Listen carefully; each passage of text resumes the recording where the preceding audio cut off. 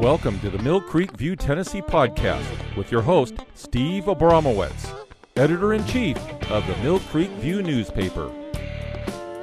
Welcome back to the Mill Creek View, Tennessee podcast. We are focusing on the volunteer state and our nation today with always an interesting person making a positive change in our community. This time, special guest, Mark Pulliam. But first, for more information about the Mill Creek View stable of podcasts, visit us anywhere you get your podcasts and socials at Mill Creek View, Tennessee, Washington. And while you're there, please subscribe. It's totally free to you. Welcome to our People in the News episode, where I interview people who are making an impact and are lovers of truth. Today, we are talking with Mark Pulliam. Mark Pulliam writes from East Tennessee. A big law veteran, he retired as a partner in a large California law firm after practicing for 30 years. A contributing editor to Law and Liberty since 2015, Law and Liberty's focus is on the classical liberal tradition of law and political thought and how it shapes a society of free and responsible persons. This site brings together serious debate, commentary, essays, book reviews, interviews, and educational material in a commitment to the first principles of law in a free society. Law and Liberty considers a range of foundational and contemporary legal issues and legal philosophy. Mark also blogs at Misrule of Law. In the 1990s, Mark turned primarily to commentary in newspapers and opinion journals. From 1995 through 1998, he wrote a monthly column for the San Diego Daily Transcript, the local legal newspaper, entitled Politically Incorrect. From 1993 through 2003, he wrote a regular column for California Political Review as that journal's legal issues correspondent, pre-digital age. He considers himself a fully recovered lawyer. We'll see.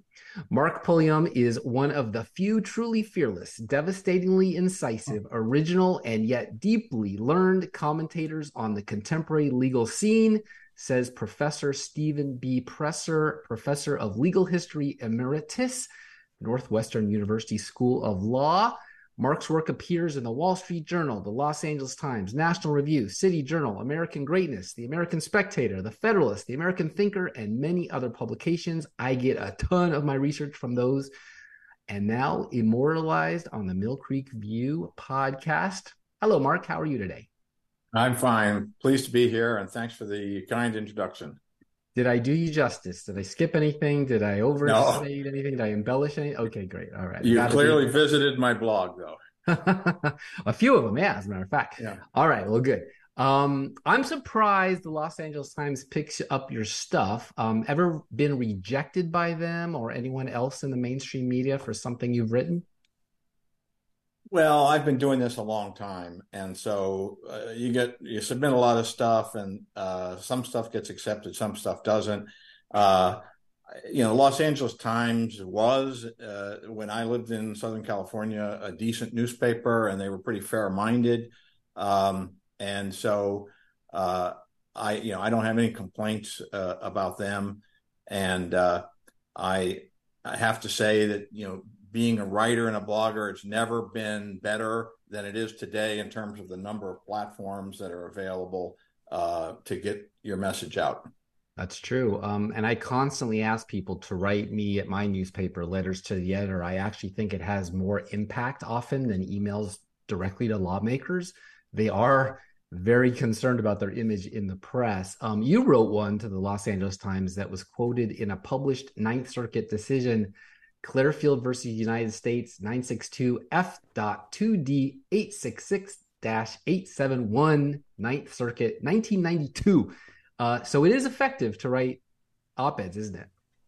Well, that's when I basically got the message that serious legal scholarship was a waste of time, and that I'd written a lot of things with a lot of footnotes that had never gotten cited in a published Ninth Circuit decision.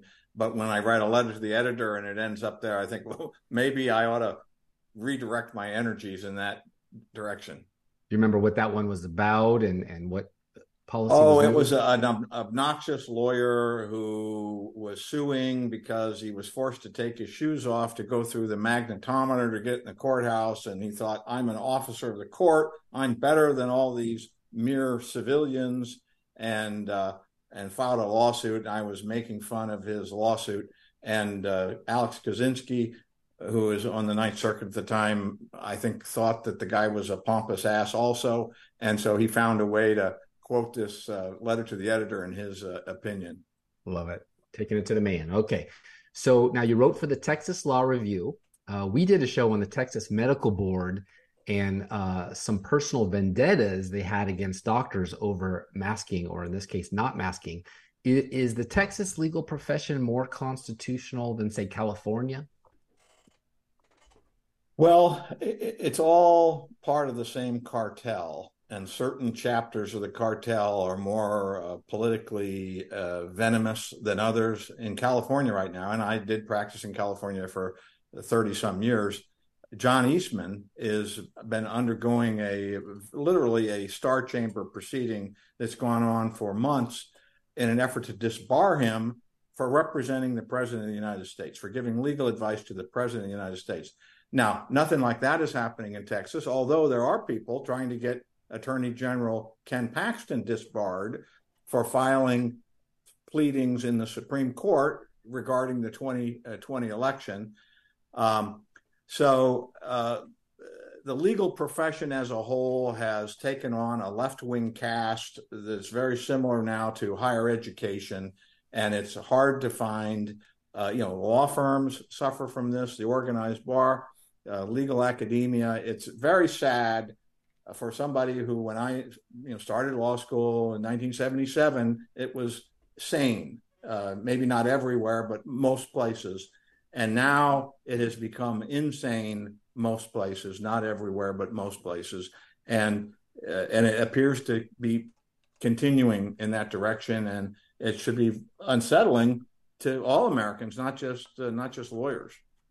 Yeah, and most lawyers become politicians, and most politicians obviously play politics. And so what we're seeing is the weaponization of the legal institutions, which would be called lawfare, in my opinion. Articles in the Labor Law Journal, the American Bankruptcy Law Journal, Constitutional Commentary, the Wake Forest Law Review, and other scholarly publications. That's where you've written. I've followed closely the compromising of the medical journals like JAMA and New England Journal of Medicine. Have you noticed the legal journals, like the ones you've been written up in, willing to play politics with law like those did over COVID?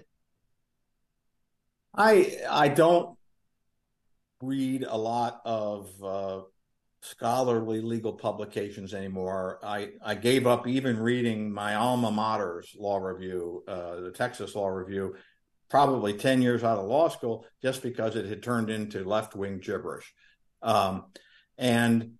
These medical journals that you talk about are, for the most part, peer-reviewed. Legal scholarship published in law reviews is all student-edited.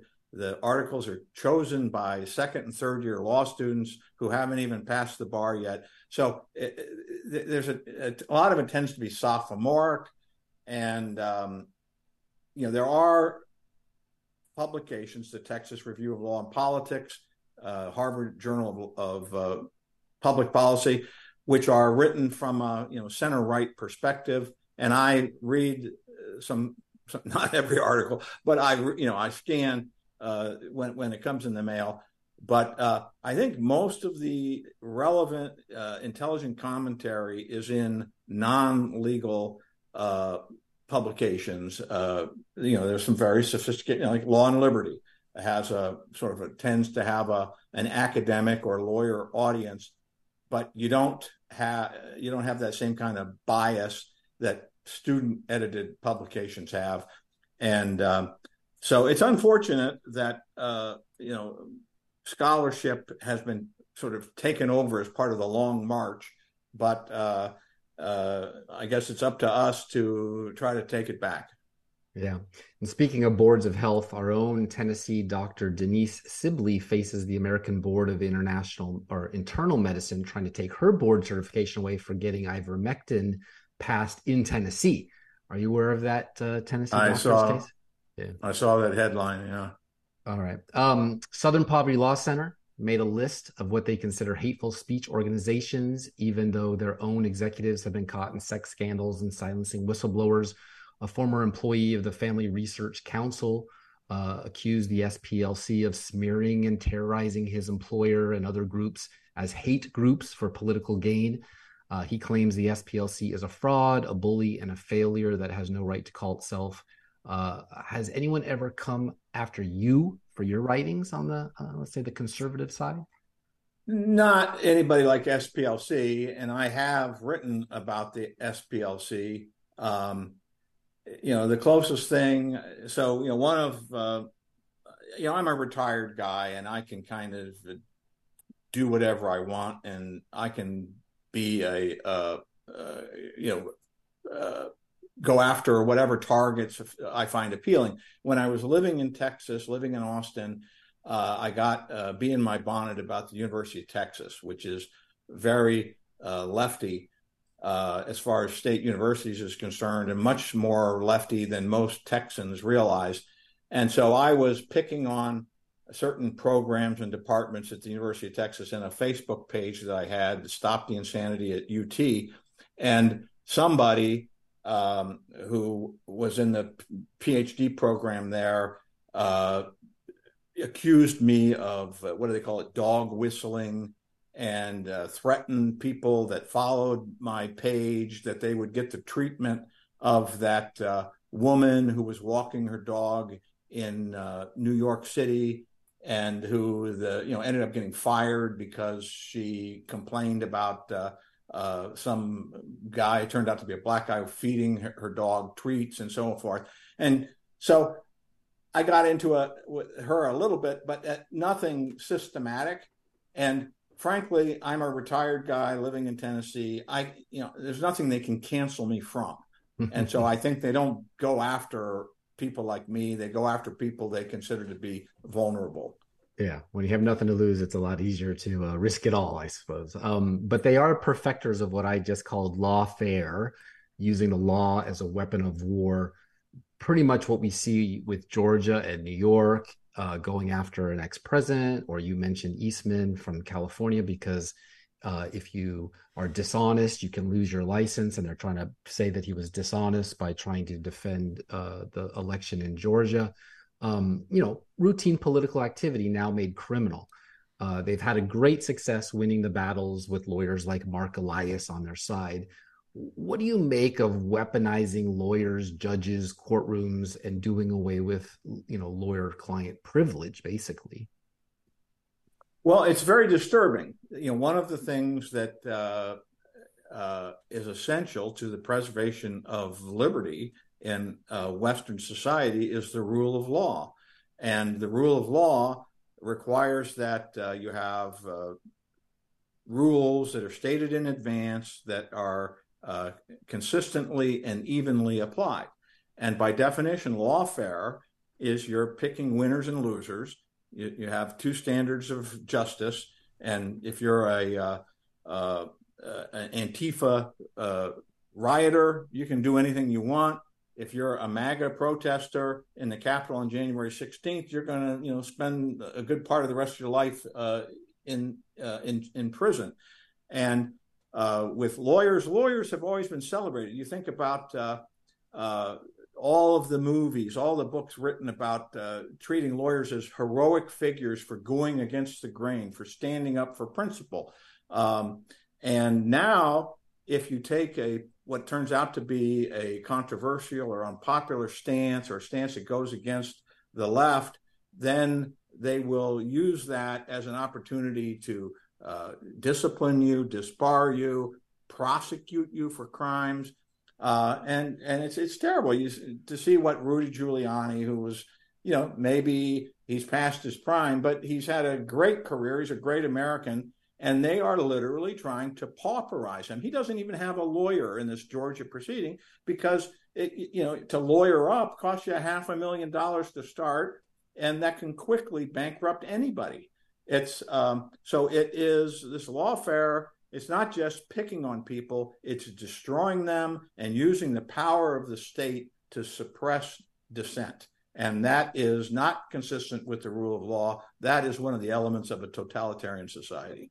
That's right. And it's very rarely the judge's final decision that is the punishment or the justice that's meted out. The process is the punishment.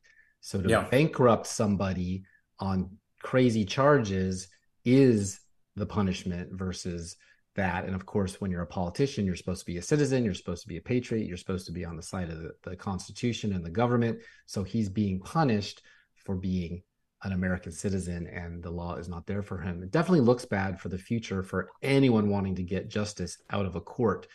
Used to be justice was blind, right? I mean, Judge Roberts famously said, we do not have Obama judges or Trump judges, Bush judges or Clinton judges. What we have is an extraordinary group of dedicated judges doing their level best to do equal rights to those appearing before them. Was he telling the truth when he said that? Well, things have changed very dramatically even in the last 10 years. So I think when he said that, that was probably an accurate statement. But since the 2016 election, it has sparked this, Trump derangement syndrome that has affected every aspect of our society and has literally caused a lot of spheres, which used to be kind of left of center, but not militant, not crazy, to have become hysterical. And people realized that in the summer 2020, you can get away with anything.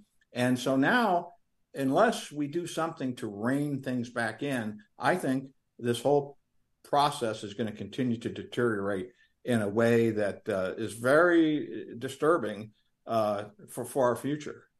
Yeah, I think you're right. And people forget that the Supreme Court justices oversee all of those circuit and lower courts. And if they allow this to go on, because some of them are quite radical, there is no controlling legal authority to stop this. And the places where you would expect it to be, maybe Clarence Thomas's district, that's not the jurisdictions that they're fighting for. Okay, well, thank you for all of that. That was kind of my preface to the show. You wrote an op-ed that got my attention, picked up by The Blaze, which, interestingly enough, has now gone completely commercial-free and subscription model because they don't want advertisers dictating their editorial content.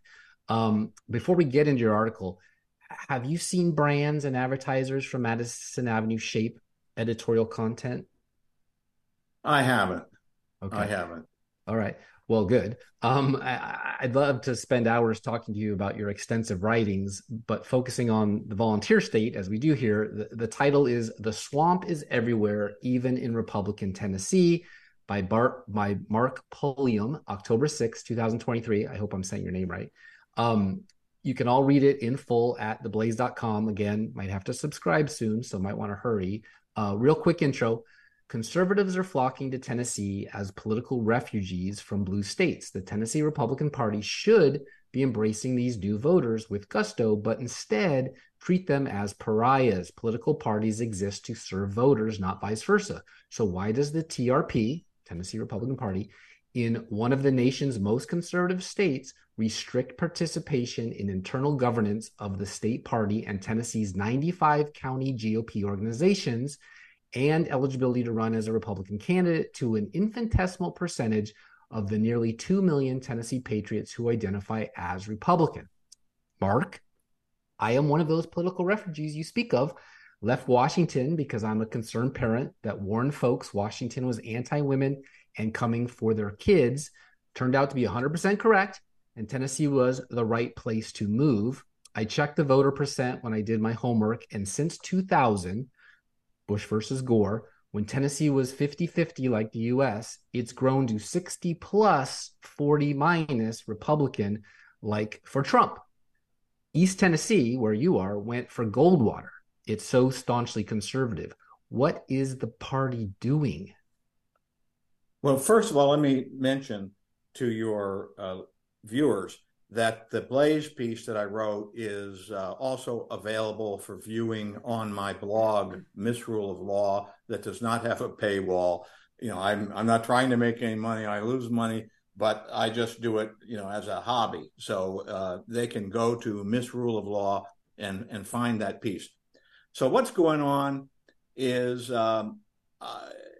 it took me a while to get my head wrapped around this because I've been a conservative all my adult life.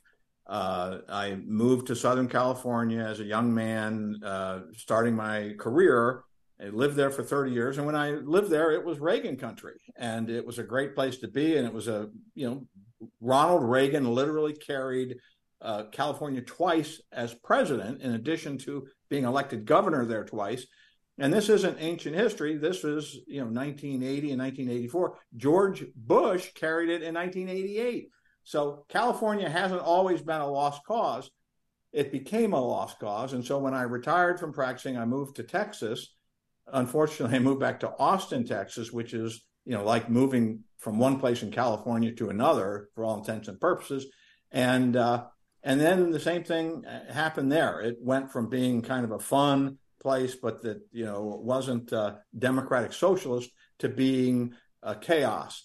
And so I moved to Tennessee, did the same research you did, picked basically the most conservative place in the country with running water and electricity. And I thought, once I got here, I'm going to find a lot of people who are going to be happy to have me and who are going to be wanting to march shoulder to shoulder with me to keep Tennessee the way it is. But what I found out is that this establishment that we get used to thinking about as something that exists only inside the Beltway exists in every state in America, in every county in America, and basically every city of America.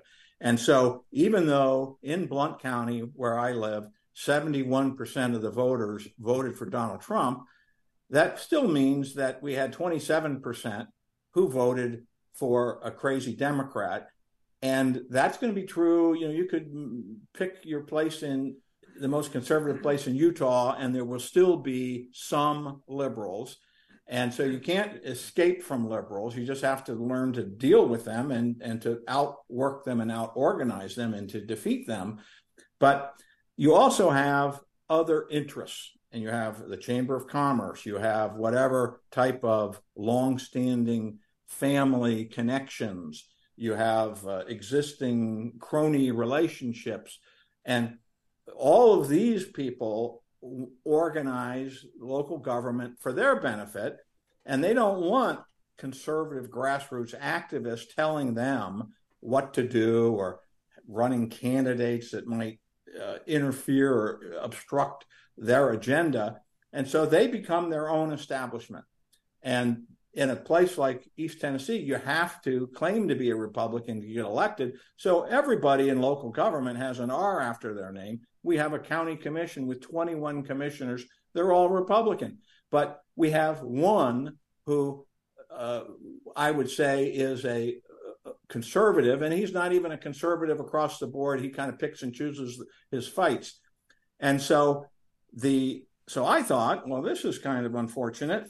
What we got to do is we got to get the people organized, a majority of whom, 71% of whom, basically agree with me to take back these local governments. And what I found when I went down to our local Republican Party, the county Republican Party, is that it doesn't exist. They have a website, they have a Facebook page, but nobody answers the phone. There's no office, and they don't do anything. There's no meetings you can attend. They don't have a precinct program. They don't get out to vote. They don't register voters. They don't do anything. What they do is every year they have a Lincoln Day dinner, and then every other year they reorganize to elect new officers. So I thought, okay, they just need help. And so I thought, I'll roll up my sleeves, I'll volunteer. Well, they don't want volunteers. They don't want interference. They want to do exactly what they're doing because they're doing what the establishment wants them to do, which is to basically sit in the back row and not make any noise. Isn't that amazing? And so, okay. I was going to take another paragraph out of your article. Just last month, the TRP amended its bylaws for the third time in 5 years to make the already strict definition of bona fide Republican the standard for intra-party participation and eligibility to appear on the GOP ballot even more stringent. Used to be a talking point for Republicans to be a big tent. This is me. Big tent, right? Expand the party with more inclusivity to get more voters. This isn't that. This is shrink the tent and put a lock on the front gate, right? Yes, and and the reason we have to have this test, a bona fide Republican test, is because Tennessee is an open primary state. And so when you register to vote in Tennessee, they don't ask you, would you like to register as a Democrat or Republican? You just register. And so anybody can vote in any primary. So You don't have to be a Republican to vote in the Republican primary. You don't have to be Democrat to vote in the Democratic primary. And that by itself is problematic. And unlike both California and Texas, where I previously lived, and you might wonder, well, why does that make sense? That why should Democrats have a voice in selecting your Republican nominee for any office?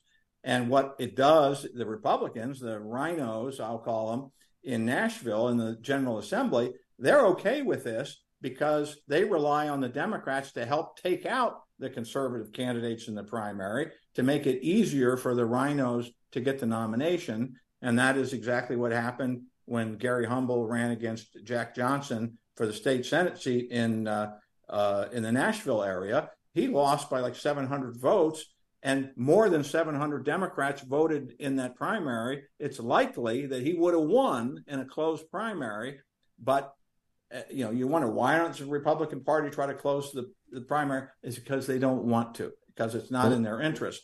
But once you have an open primary, then you have a legitimate question. So when somebody wants to run for office as a Republican, how can you tell whether they're really a Republican or they're somebody posing as a Republican? And every other year, when all the county parties have these reorganization meetings to elect new officers, how do you decide who's eligible to participate in that and to cast a vote in that? And they use the same test, the bona fide Republican test. And if they had a test that wasn't much more demanding than show us your voter registration card to show that it has an R on it, which is all you have to do anywhere else, then what you would say is, okay, we don't register by party, but we're going to sort out whether you're a real Republican versus a phony Republican by have you in the past voted in Republican primaries and never voted in a Democratic primary. And if you did that, you could have that test in one sentence and it would be very easy to apply. But instead, they've come up with this incredibly convoluted thing. And I spent a lot of time in my article describing it and quoting the bylaws that, which is like reading something from the Internal Revenue Code. It's so complicated. But they say, no, it's not that simple. You have to have voted in at least 3 out of the last 4 statewide Republican primaries. Very few people vote in every single Republican primary. And then that's not enough. And if you move from out of state, you have to be able to prove how you voted in your previous state, which I want to mention that you wrote only 3%, not 30, not 33, not 99, but 3% of self-identifying Republicans would be considered bona fide under the prior bylaws. And I know they made it hard for me personally, since they wanted to see my voting record from Washington, where Steve is sitting, which is a secret ballot, by the way. And they don't keep records because you don't even have to register as either party to vote, like you said here. So they couldn't give me my records to voluntarily turn over. And by the way, what if I voted for McCain, Romney, Clinton, because I just couldn't stand mean tweets and then wanted to vote Republican next year for Trump or DeSantis or whoever? Why should my out-of-party vote kick me out of a party from the past? So anyway, that would never happen. So you got the 3 out of the last 4 statewide primaries, and local primaries don't count. But that's not the end of it. Then you have to be actively involved. Well, what does actively involved mean? Well, like participating in this podcast, that doesn't count. Writing articles, that doesn't count. The only thing that counts is being actively involved in your county GOP. We don't have a county GOP that does anything to be active in.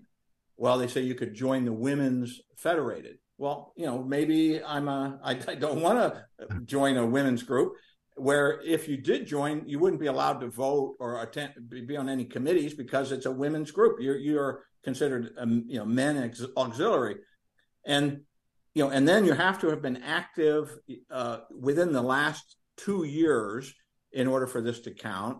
And then you have to have given money to the state party, to the local party. And just now in these most recent amendments, they've said, or some other candidate. Until these amendments that they passed last year, if you had given $1,000 to President Trump or $1,000 to your senator or $1,000 to your congressman, that wouldn't count, and they would deny you participation. They would say you're not bona fide because you failed to give even $10 to your county party or to the state party. So this is a trap. That's funny because the turnout has been so low. There are some counties near you that had 4% turnout, meaning 96% didn't even show up, that just couldn't be part of the party because they were not interested in what was going on. But back to your article. Well, it may not be that they're not interested, is that they have been driven away through this type of attitude where we don't want you. You're considered a nuisance to us. And so people may say, well, is this really an issue? Is this really a thing? Yes, it's in the bylaws, but is it enforced? You bet it's enforced. And in the 5th Congressional District in Nashville, this last election cycle, as a result of reapportionment, what had been a safe Democratic seat was turned into a safe Republican seat. The Democrat who held that seat decided he wasn't even going to run for re-election. And but it became very popular. So we had like a dozen Republicans who were vying for the nomination for that seat. And the Republican Party knocked 3 of them off the ballot before the election, including the candidate that had been endorsed by President Trump, Morgan Ortagus. Yeah. And Andy Ogles has that seat now. And I'm not complaining about Andy Ogles. I think he's a good guy and he's doing a good job. But voters ought to be allowed to pick the nominee. It shouldn't be up to this insiders on the Tennessee Republican Party. One of the people who were thrown off the ballot ahead of time, Robbie Starbuck, who is a political refugee from California, he said, you can't do this. This is not American. This is like a banana republic. And he hired Harmeet Dillon, filed a lawsuit, took it up to the Tennessee Supreme Court. He lost, cost him a lot of money. And, you can question the decision. But as a result of this last bylaw change from last month, now they have a new rule that if you sue the Tennessee Republican Party, you are barred from being a candidate for 10 years. That's just ridiculous. But that's how they roll.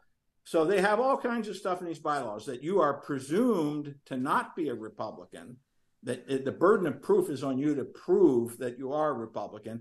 And they have stuff in there that, lawyerlistic fine print that we can deny you bona fide Republican status in our sole discretion and so forth. Now, the most outrageous example of all, in my opinion, is I ran in August of last year as a write-in to be on the state executive committee of the Tennessee Republican Party. Every one of Tennessee's 33 state Senate districts has 2 seats on the SEC, a male seat, a female seat. And as it happens, no male had filed to run for the SEC in District 2. And I decided, well, if nobody else wants it, I could do this job. And so I looked into it, figured out what you need to do to qualify as a write-in, filed the requisite pieces of paper in the various county election commissions that comprise District 2. And lo and behold, I was the only person that qualified as a write-in. Come election day, I got 302 votes, which is a lot of votes when people can't just check a box, with your name being on the ballot. They've got to type in your name and get it right. Well, the people here in Blount County thought, well, he's too conservative. He's not a team player. He's not part of the establishment. People in Nashville decided I'm too conservative for their taste. And so after the election was certified by the Secretary of State, they decided to hold a Zoom call. And in this Zoom call, they said, basically asked the SEC, yay or nay. And I was voted down. My election was nullified after the fact by a 25-13 vote. That's something that happens in banana republics. You veto, you nullify elections after the fact. And this is this kind of rules, these fine print rules that nobody, maybe 100 people in the state of Tennessee actually know what the bylaws read and what the bona fide test means. Everybody else pays no attention to it, but that's where ignorance can get you into trouble because they can use it against you. So my position, and the reason I'm so hot about this, is not because my election got nullified, but because Tennessee ought to be a conservative powerhouse in the United States. We are one of the most conservative major states. And when I say major state, a state with more than 1 million people, not Montana, not Wyoming. And we ought to be using our county party to build a grassroots army and to be registering voters and getting out the vote and developing candidates and training candidates. And we're not doing any of those things. We ought to be having encouraging parties to have monthly meetings open to the public where people can feel committed as they're part of this Republican Party. And instead, they're doing exactly the opposite. And this 3% number that you quoted is not a number that I came up with. One of the third candidate who got thrown off the ballot in the 5th Congressional District, a guy named Baxter Lee, he did some math, and he's the one that came up with the 3%. And so, statewide, about 2 million people in Tennessee voted for Donald Trump. And what his analysis 61 points in 2016 and 2020. Yeah. Yeah. And his analysis is that if you looked at those people and say, did they vote out of 3 out of the last 4 primaries? Were they actively involved? Have they given money? Have they done all this stuff within the right time frame? You would find that no, that 97% of them did not. But who cares? They're Republicans. It's outrageous. It's outrageous. It's outrageous. I mean, Trump won basically nationally from people who were first-time voters, so yes, they wouldn't have been able to part. Okay, so back to your article. I don't want to run out of time with you, but I will. That usually happens. Democrats residing in majority Republican districts often cross over to vote for the most moderate GOP candidate in contested Republican primaries, diluting the electoral preferences of the conservative grassroots and, not coincidentally, sometimes lending the margin of victory to moderate establishment candidates. Why would an opposition party, unless they really aren't opposed to anything, want Dems in their primary selecting candidates, which with their policies, and I've seen it at school boards, for example, which until recently was a nonpartisan race in Tennessee. Now they throw an R after their name and act like a D in office. Why would a Republican Party that's this old, this established, this successful, nearly 61 points of margin of victory for Trump in 16 and 20, why would they do that? Well, you have to separate the interests of the party from the interests of the voters. The reason that Trump got 61% of the vote didn't have anything to do with the Tennessee Republican Party. It had to do with the fact that we had a candidate on the ballot that appealed to a large percentage of Tennessee voters. The Tennessee Republican Party would like to take credit for that, but they can't, and they shouldn't be allowed to. So what we have is in our General Assembly and in certain statewide offices, including, unfortunately, I think our Governor Bill Lee, we have people who act like they're conservative Republicans when they're running for office, but they're not really in their heart of hearts conservative Republicans. They're establishment. They want to be well liked by the Chamber of Commerce, by corporate donors that they rely upon to give them lots of money so they can run for re-election. And they do the bidding of the lobbyists and the corporate donors. And so it's sort of a charade that they act like they claim to be Republicans because in most districts throughout the state, if you're not a Republican, you're not going to get elected. But they don't believe it. And they know they technically don't really have the bona fides that you're talking about. They are there. They won an election, but they don't have it. We got about 5 minutes left, so let me just skip through this here. Bona fide status. Once you obtain it, this is from your article, can easily be lost, even without a change in voting history, based on the failure to donate money regularly to the TRP or pay membership dues to a recognized auxiliary organization, you mentioned this, that smacks of pay to play. The TRP candidly acknowledges that the criteria set forth to determine if a party member is a bona fide Republican is not always cut and dry. It's highly subjective. In fact, pay to play, but isn't that really close to a poll tax, which is illegal? It is, and it's a disgrace for that reason. And but I think more importantly, it's part of this elaborate set of rules that they manipulate to exclude conservatives. So it's not even like they're chasing after the money. They're just creating barriers to participation. We had, in our most recent reorganization meeting in Blount County, an elderly woman who was a conservative activist who showed up to participate in this reorganization meeting. I had warned people that, you need to have your voter record, your voter roll, bring it with you. And she brought hers with her. And she had voted in 35 Republican primaries in Tennessee, like pretty much every one. And so she showed up and she thought, well, if this doesn't get me in, nothing will. They turned her away because she had not given $10 to the county party that election cycle. She says, well, I gave $1,000 to Tim Burchett, our Republican congressman. They said, I'm sorry, that doesn't count, and turned her away. How can you do that if you are a sincere Republican person running a reorganization meeting? How do you turn away somebody who's voted in 35 Republican primaries? And how can you sleep at night doing that? No. It's a scam is what it is. And this one was definitely written by lawyers. Active involvement is a minefield of arbitrary judgments, and the requirement of voting in 3 out of the last 4 GOP primaries is a trap for the unwary. Many diehard Republican voters in Tennessee and elsewhere vote in presidential primaries and the general election, but not every GOP primary every year. Giving money to the Republican National Committee doesn't count in Tennessee. The bylaws proclaim the TRP, in its sole discretion, reserves the right to disqualify any individual from running as a Republican candidate if it determines the individual does not meet the standards or requirements set forth in this Article 9.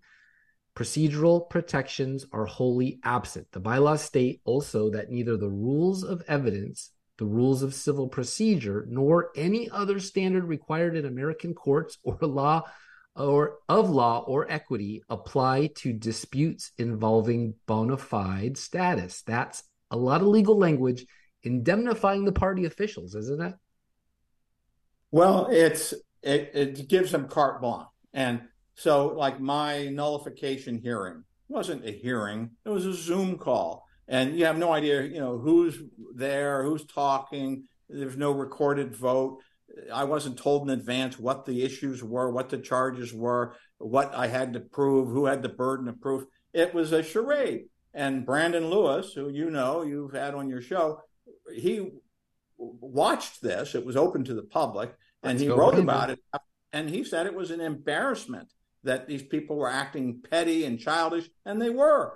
And so my point is that the Tennessee Republican Party needs to get a completely different orientation about this, scrap this bona fide test, close the primary, but even if you're not successful in closing the primary right away, drastically simplify this test and look at, in the last, let's say, 3 years, have you voted in one or more Republican primaries and not voted in a Democratic primary? If so, you're eligible.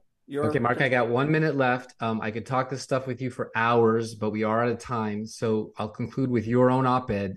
Tennessee should repeal open primaries and dispense with the transparently self-serving project of deciding who qualifies as a Republican. The current TRP bylaws are a bona fide disgrace. Do you think there's a snowball's chance in hell they will repeal open primaries and bona fides stuff anytime soon, or more urgently before the 2024 election, for Marsha Blackburn, new Tennessee governor, and of course, Congress next year? Not before 2024, but I think there is pressure building, and because of people like me complaining about it, that Brian Ritchie, who is our House rep from Blount County, he proposed legislation that would close the primary. It was killed in committee. and because the leadership wanted it to be killed. So that's what we're dealing with. Brian was here before you actually won the election, so we like him very much. We are at the end here, so tell everyone where they can go to find out more about you, follow your social media, follow your Substack, follow whatever it is you want them to follow so they can learn all about you. Well, the place to go, and you learn all of these things, including things that I'd forgotten were there to be found out, is misruleoflaw.com is my blog. Everything I've written that's available, that's accessible digitally is there. And I put new content on there whenever I have anything new to post. All right. Thanks for coming on with us. Hope to see you again. Okay. Thank you, Steve. Welcome to the Steve and Steve segment of our show where we cover what we just heard. Producer Steve, you over there? What did you just think of Mark Pulliam? Did he blow your mind? Amazing. And I think what people forget is those parties, those organizations are actually private membership associations. They can do whatever they doggone well please, and there's not one thing the government can do because it's a private membership association. And it's time to actually create a new private member association and join ranks and actually make them obscure and pointless. Yeah, I'm glad you pointed that out. That's right. So I was doing my homework and I came across a Harvard-Harris poll. Not a fan of Harvard, not a fan of polls, but this one was actually very interesting and I had to dig deeper into it. Most voters say Israel is justified in eliminating Hamas, and most agree the U.S. should stand with Israel.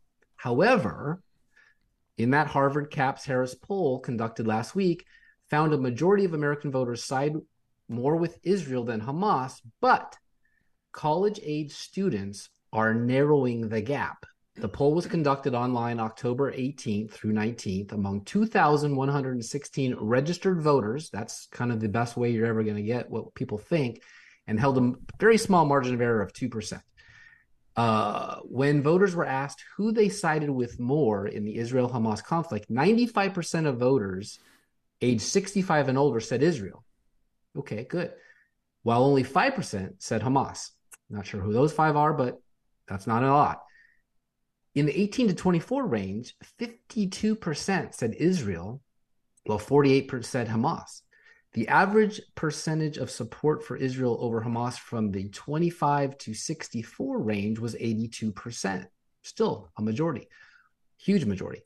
Former Clinton advisor and chairman of the Harris poll, Mark Penn, said the enormous gap was indicative of a genocidal divide. When I probe deeper, wow, are these college-age kids misinformed? 45% believe, that Israel bombed the hospital. Most believe Iran is not behind everything, he said Tuesday on The Story. They are in another world when it comes to information far removed from reality. Penn said college students don't even know what they're saying when they chant from the river to the sea because it means the annihilation of the Jewish state. 52% of college-age students said Israel was not justified in eliminating Hamas in Gaza after it launched a terror attack on October 7th that killed an estimated 1,400 people. Not just Jews, by the way. Almost every country was representative in the slaughter, while 48%, a minority, said Israel is justified. Steve, what's wrong with Gen Z? I don't know. Maybe they're confusing Hamas with the Palestinian people because they're two different entities, much like Joe Biden and Steve Johann. I am Steve Johann, a U.S. citizen. I do not support 95% of anything that Joe Biden does, or Jay Inslee, because I'm also a Washingtonian. And I strongly suspect most Palestinians do not support Hamas. And so I think there may be a idea that Hamas is Palestine when it's not. And when you say Israel, they're saying, well, Israel against Palestine. I mean, I don't know. Maybe that is where the problem is, the breakdown is going there, Steve. I don't know. But I don't support anybody for killing anybody, no matter who it is. I mean, I want peace. I want to allow people to live and have families and work. I hate any kind of terror, no matter whose government does it, period. End of College subject. students have very limited worldly outlooks. I think we've studied a lot of universities and what they're teaching these kids, and it's very limited. I was there once myself, some CRT is 30 a to major 40 one. years ago. Yep. But outlooks change as one matures. The younger generation, remember, didn't even live through 9/11. They don't even have a basic understanding of terrorism and how it has affected us here, let alone those in Israel. Okay, next story. U.S. gives more than 4.1 billion, with a B, wrap your head around that for a second, in grants for LGBT and transgender initiatives worldwide. Yep. Among other things, grants infuse schools with gender ideology and sexual orientation topics, despite polls that show 70% of Americans don't want that. During the past 3 fiscal years, $4.1 billion in federal money from taxpayers has been flowing to LGBT initiatives in the United States and around the world, an Epoch Times investigation has revealed. From October 1st, 2020 through September 30th, 2023, the U.S. government issued more than 1,100 grants to fund LGBT promoting projects around the world, according to the Epoch Times review of a federal spending website. Plans to create a safe space for LGBTQ youth and adults to seek support and resources earned a $1.8 million grant from the U.S. government in 2022 for the LGBT Life Center in Norfolk, Virginia, a proposal for encouraging diversity, equity, and inclusion in Serbia's workplaces and business communities by promoting economic empowerment of an opportunity from LGBTQI plus people in Serbia also was a winning plan. To fund it, the U.S. government awarded Serbian activist group Grupa Izađi a grant of $500,000. An Armenian activist group, the Pink Human Rights Defender, received $1 million from the United States to empower the LGBTI community in Armenia, a tiny country next to Turkey. Steve, do you think they say thank you when they take the money and don't actually use it for the LGBT plus stuff? I think maybe there is something what you're saying there. I mean, but Steve, I just said that the administration is not reflective of my morals nor standards, and there is a perfect example of over $1 billion that my U.S. government pushes out there to promote what I call evil. You know how I know that's true? Likely goes towards rockets and bullets instead. This from the BBC.com. Palestinian police have arrested a suspect in the killing of a 25-year-old man after his body was found decapitated in the occupied West Bank. LGBTQ groups in Israel, where Ahmad Abu Marhaya was seeking asylum, say he had received threats because he was gay. Some 90 Palestinians who identified as LGBT currently live as asylum seekers in Israel, the newspaper said, after suffering discrimination in their home communities, per BBC, who is no friend of Israel. Let's run with clip number 1. They're moving in right now. There are dead bodies everywhere. The ground is burned. There are crashed cars. You can see in the bus station the clothes of the people taken by the terrorists. Right across the street, a completely destroyed house. You can see around me cars parked, absolutely destroyed. Right behind me there is the breach in the fence from which the terrorists came through. The terrorists came into the village and burnt down everything in sight. Trucks used to get supplies to the people who live here. This is a house that was completely burnt down by terrorists. There's a siren that sounded right now. We're taking cover. There's been another siren. We've been instructed to stay down. Hamas's cruelty knows no bounds. And never forget, or if it's your first time hearing this, you're welcome, September 6, 2012, 11 years after 9/11, the boos from the floor were aimed at Los Angeles Mayor Antonio Villagrosa, who was running the Democratic National Convention at the time and asked for 3 separate voice votes on the amendment that restored a mention of God. On the 3rd vote, Villagrosa ruled that the ayes had won by a 2/3 majority. Quite a few delegates opposed the mention of God. Some, no doubt, were primarily concerned about the mention of Jerusalem. Party leaders might have simplified matters by introducing two separate amendments, one to restore mention of God, the other to name Jerusalem as Israel's capital, but that tactic would not have suited the purposes of the party strategists. They didn't want an open debate on God during the convention. They didn't want to give American voters the opportunity to see just how radical the Democratic Party has become. They became the amendment approved quickly. Pretty telling, I'd say, and embarrassing. Do you remember that, Steve? No, but I know our time is up, just to let you know. All right. So when Biden, the leader of the Democratic Party, and Chuck Schumer, born a Jew himself, say they stand with Israel, you can pretty much know they are full of shit. Is that the end of the show, or can I move on to my quotes of the day? Go ahead. Quotes of the day. Okay. Let us not seek the Republican answer or the Democratic answer, but the right answer. Let us not seek to fix the blame for the past. Let us accept our responsibility for the future. John F. Kennedy. I am a Republican, a black, dyed-in-the-wool Republican, and I never intended to belong to any other party than the party of freedom and progress. Frederick Douglass.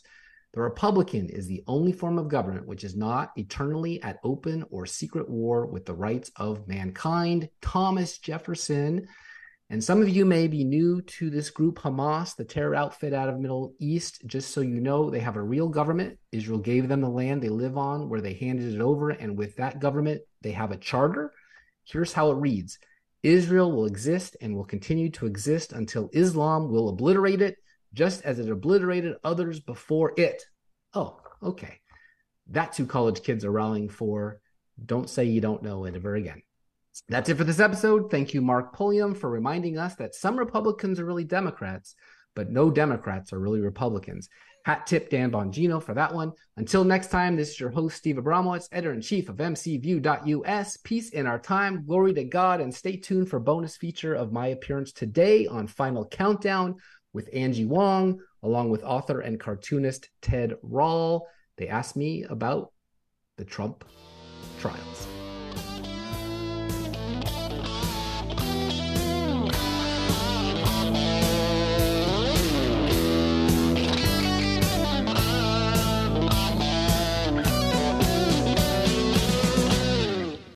With Columbia, Tennessee-based EnergizedHealth.com, you lose fat fast, simply and naturally without restrictive exercise or cardboard, dry, tasteless food. Revolutionize your health with this proprietary 88-day science from John and Chelsea Jubilee. People report getting off medications and reversing ailments.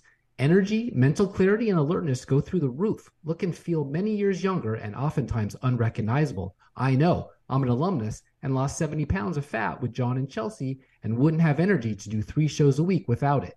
Hit the link in show notes for your free consultation and discount, money back guarantee so you have nothing to lose but unhealthy fat. EnergizedHealth.com. Hi, guys. It's Ben Dieter from Wake Up Memphis, and you're listening to the Mill Creek View Tennessee podcast. I don't understand how you ever did without me. I don't understand how I bring you down to your knees. Well, let's bring in a friend of the show to help talk about this. Steve Abramowitz is the owner and CEO of the Mill Creek View and the host of Mill Creek View podcast. Steve, welcome to the Final Countdown. I'm sure, I assume that you heard what Angie had to say there. I have a question, which is, Angie said that Jenna did the right thing for herself, but whatever happened to principle? Whatever happened to she was Trump's attorney. Why not just take her chances in court, fight it out? And if she goes to jail, she goes to jail. Refuse to cooperate with Fani Willis. Thanks for inviting me. Second of all, that was an amazing list there that we just heard, because that nailed it. That is the answer. I look at it in 2 ways to answer your question. You can look at it as the personalities involved, which is what the mainstream media wants us to do. And then there's the bigger picture. There was a book written in the 70s called All the President's Men about Watergate. And after George Washington, the biggest landslide victory up to that point was Richard Nixon. So the people wanted him. But within minutes of his election, 2 guys from Massachusetts went out impeaching him. Just like Trump coming down the escalator, in seconds of his inauguration address, impeachment began. So, by the way, that was Edward Kennedy and Edward William Brooks III from Massachusetts, both senators. So anyway, the point is that what I see is a RICO case being made, overcharging, like we just heard, flipping on the lower level folks. Sydney Powell, she got a $6,000 fine, 6 years of probation. Jenna Ellis, she got a $5,000 fine, only 5 years of probation. So she must have done something a little less bad. But by the way, they could appeal this because the 2010 Georgia law, 161020, has a maximum fine of $1,000. I don't even know what they're thinking. They're not even looking at it. It's only a paragraph long. I could read it so fast. But anyway, point is, she got probation. She got $5,000 restitution, 100 hours of community service, which probably means just give speeches. But here's the key. No communications with media or co-defendants. So they're basically trying to get all these 17, all the president's men, to cooperate with them to make their bogus case to probably either keep Trump off the Georgia ballot or just ruin him in the press so people don't want to vote for him because of the baggage, et cetera, et cetera, et cetera. So I see it as a completely unconstitutional harassment of a former president. We've never been in this position before, where your counselors are asked to flip on you in order to save themselves. And I just want to say one thing. Jenna Ellis had a GoFundMe that raised over $216,000. She knew, being a lawyer, the max fine was $1,000. I want to know if she's going to give back that $215,000 to those folks, because that seems a little unusual to me. It's a small correction. I think she's going to get $5,000. She's getting hit by a $5,000 fine, but your broader point stands there, Steve. But I mean, what about, like, why does nobody, why is nobody willing to die on the Hill for Donald Trump? Is it just because he's congenitally cheap and will not pay for support? Or, I mean, even to the point, let's just say he doesn't want to pay. Doesn't he have a network of donors and deep-pocketed allies who could be counted upon to come to the rescue of the people who are in legal jeopardy because they worked for and with him? Well, there's almost 20 people, and they're trying to flip all the way up to Giuliani, Eastman, and Trump himself. If he funded all of this nonsense in every state that they're in, because there's also the New York situation, we're talking millions and millions of dollars. I don't know if he did do that, and he believed the election was stolen, true or not, we don't know, that it's charges. So I don't know what he's supposed to do. He can't fund everybody. He can't fund all the J6 defenders and all the rest. So that, so that's one answer. The other answer is, Mark Meadows wrote a book. He made money selling that book. I don't know if he made a little, but he did it. And he basically told Trump, as his chief of staff, that the election was stolen. So he's going by his best advice. Now they're all in the docket saying, you have to now say, if you listen to Jen Ellis's hostage video after the settlement, that was wrong. It wasn't stolen. We've been reprogrammed, and now we believe it wasn't wrong. And so he's out there saying the exact same thing because his butt is in the docket for that. So the answer to your question is, unless you don't believe in justice anymore, or the right to defend yourself, or the right to free speech and say that an election is questionable, whether it is or not, at least question it, we are talking about criminalizing free speech. Steve, I have a question for you. So Steve Sadow, who is Trump's lead attorney in the Georgia case, he said that the plea deal for Jenna Ellis casted doubt and legitimacy on the racketeering charges brought on by Fani Willis. So he's saying, I'll quote, "For the fourth time, Fani Willis and her prosecution team have dismissed the RICO charges in return for a plea deal. And what that shows, what he says, is it shows that this so-called RICO case is nothing more than a bargaining chip for DA Willis." He also noted that Ellis, who pled guilty, the charge that she pled guilty on was not part of the original indictment back in August. This is brand new. This was not part of what she what she was charged with in, I think it was August 14th when all this came down, right? So this is something else. They're basically winging it, don't you think? That's what it feels like. This is a brand new charge. You didn't bring down the indictment in front of a jury, in front of a judge. This is completely made up. It's not part of what she was originally charged with. What's happening here? Everything's happening on the fly. Yeah, these are lawyers talking to lawyers about lawyers doing lawyer stuff. And I'm not a lawyer and I don't play one on my podcast, but I can tell you this much. I've seen enough late night TV to understand that when you are making a plea deal and you're a prosecutor who is aggressive, oftentimes overreaching, and you want to make your case, you need the people to flip. And so what they're getting, lawyers who understand how expensive this would be if they fought it, to say, okay, I'll plead down to a misdemeanor, no jail time, which is terrible. You know, Eastman is a California lawyer, as is Kenneth Chesborough. They didn't plead, well, he pleaded guilty to a felony. He could lose his law license in California. That's how it works in California. You can get disbarred for crimes involving dishonesty. That's what this is about. So they have a very big Damocles sword over their head saying, either play ball with us or risk everything that you've worked for your entire career to get yourself to the highest office in the land and being in the inner circle of the President of the United States.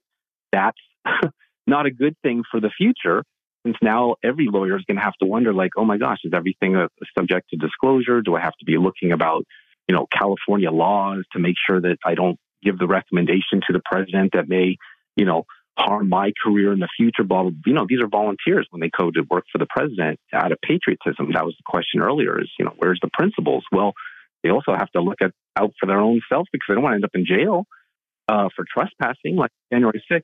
So I'm sorry, did that not answer your question? No, it did. Absolutely. So who's going to ever work for Trump ever again? Exactly. What lawyer? Exactly the point that the far left is trying to do. It's like, hey, think twice before working for this guy because, he's damaged goods. And so they won't do it. And so then if he does win presidency, let's say, then who's he going to look to for his answers to important questions? Not the best and the brightest, because the best and the brightest will be like, can't risk it, not going to do it. Remember Jay Sekulow and Dershowitz, all these folks who came out in favor of him during the impeachment hearings. Well, next time he's not going to have such wonderful law on his side, because it's just going to be some public defender willing to say, like, yeah, I'll work with the other side.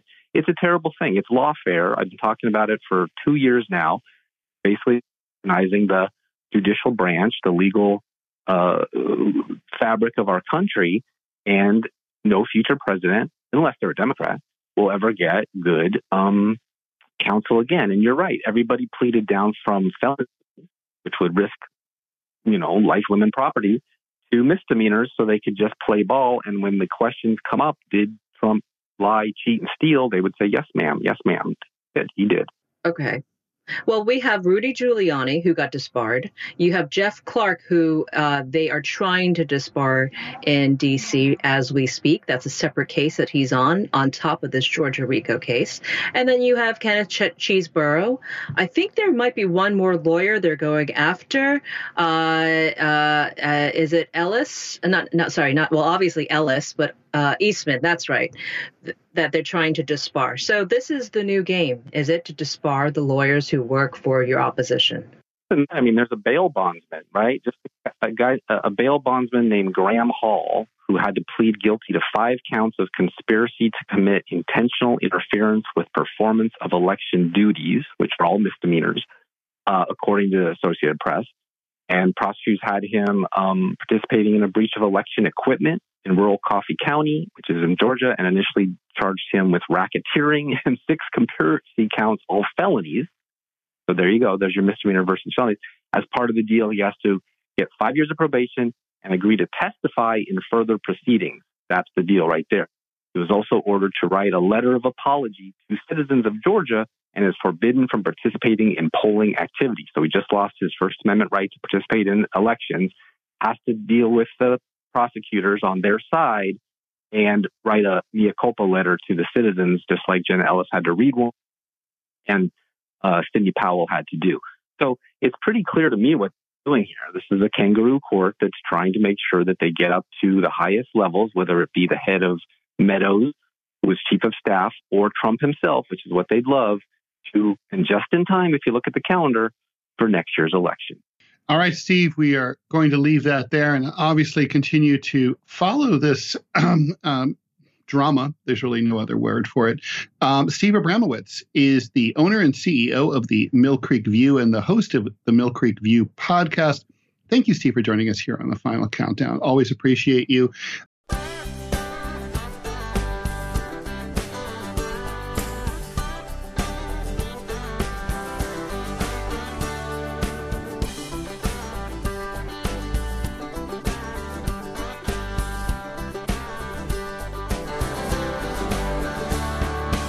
Appalachian back road, autumn's in the air, laughter around the children and the pumpkins at the county fair. They were looking for America behind every turn, flying the very colors that so many love to burn. I'll cruise the countryside with my dad and my brother, row after row of cotton and corn, moving through this place just like rolling thunder. Lord, I love the land where I was born.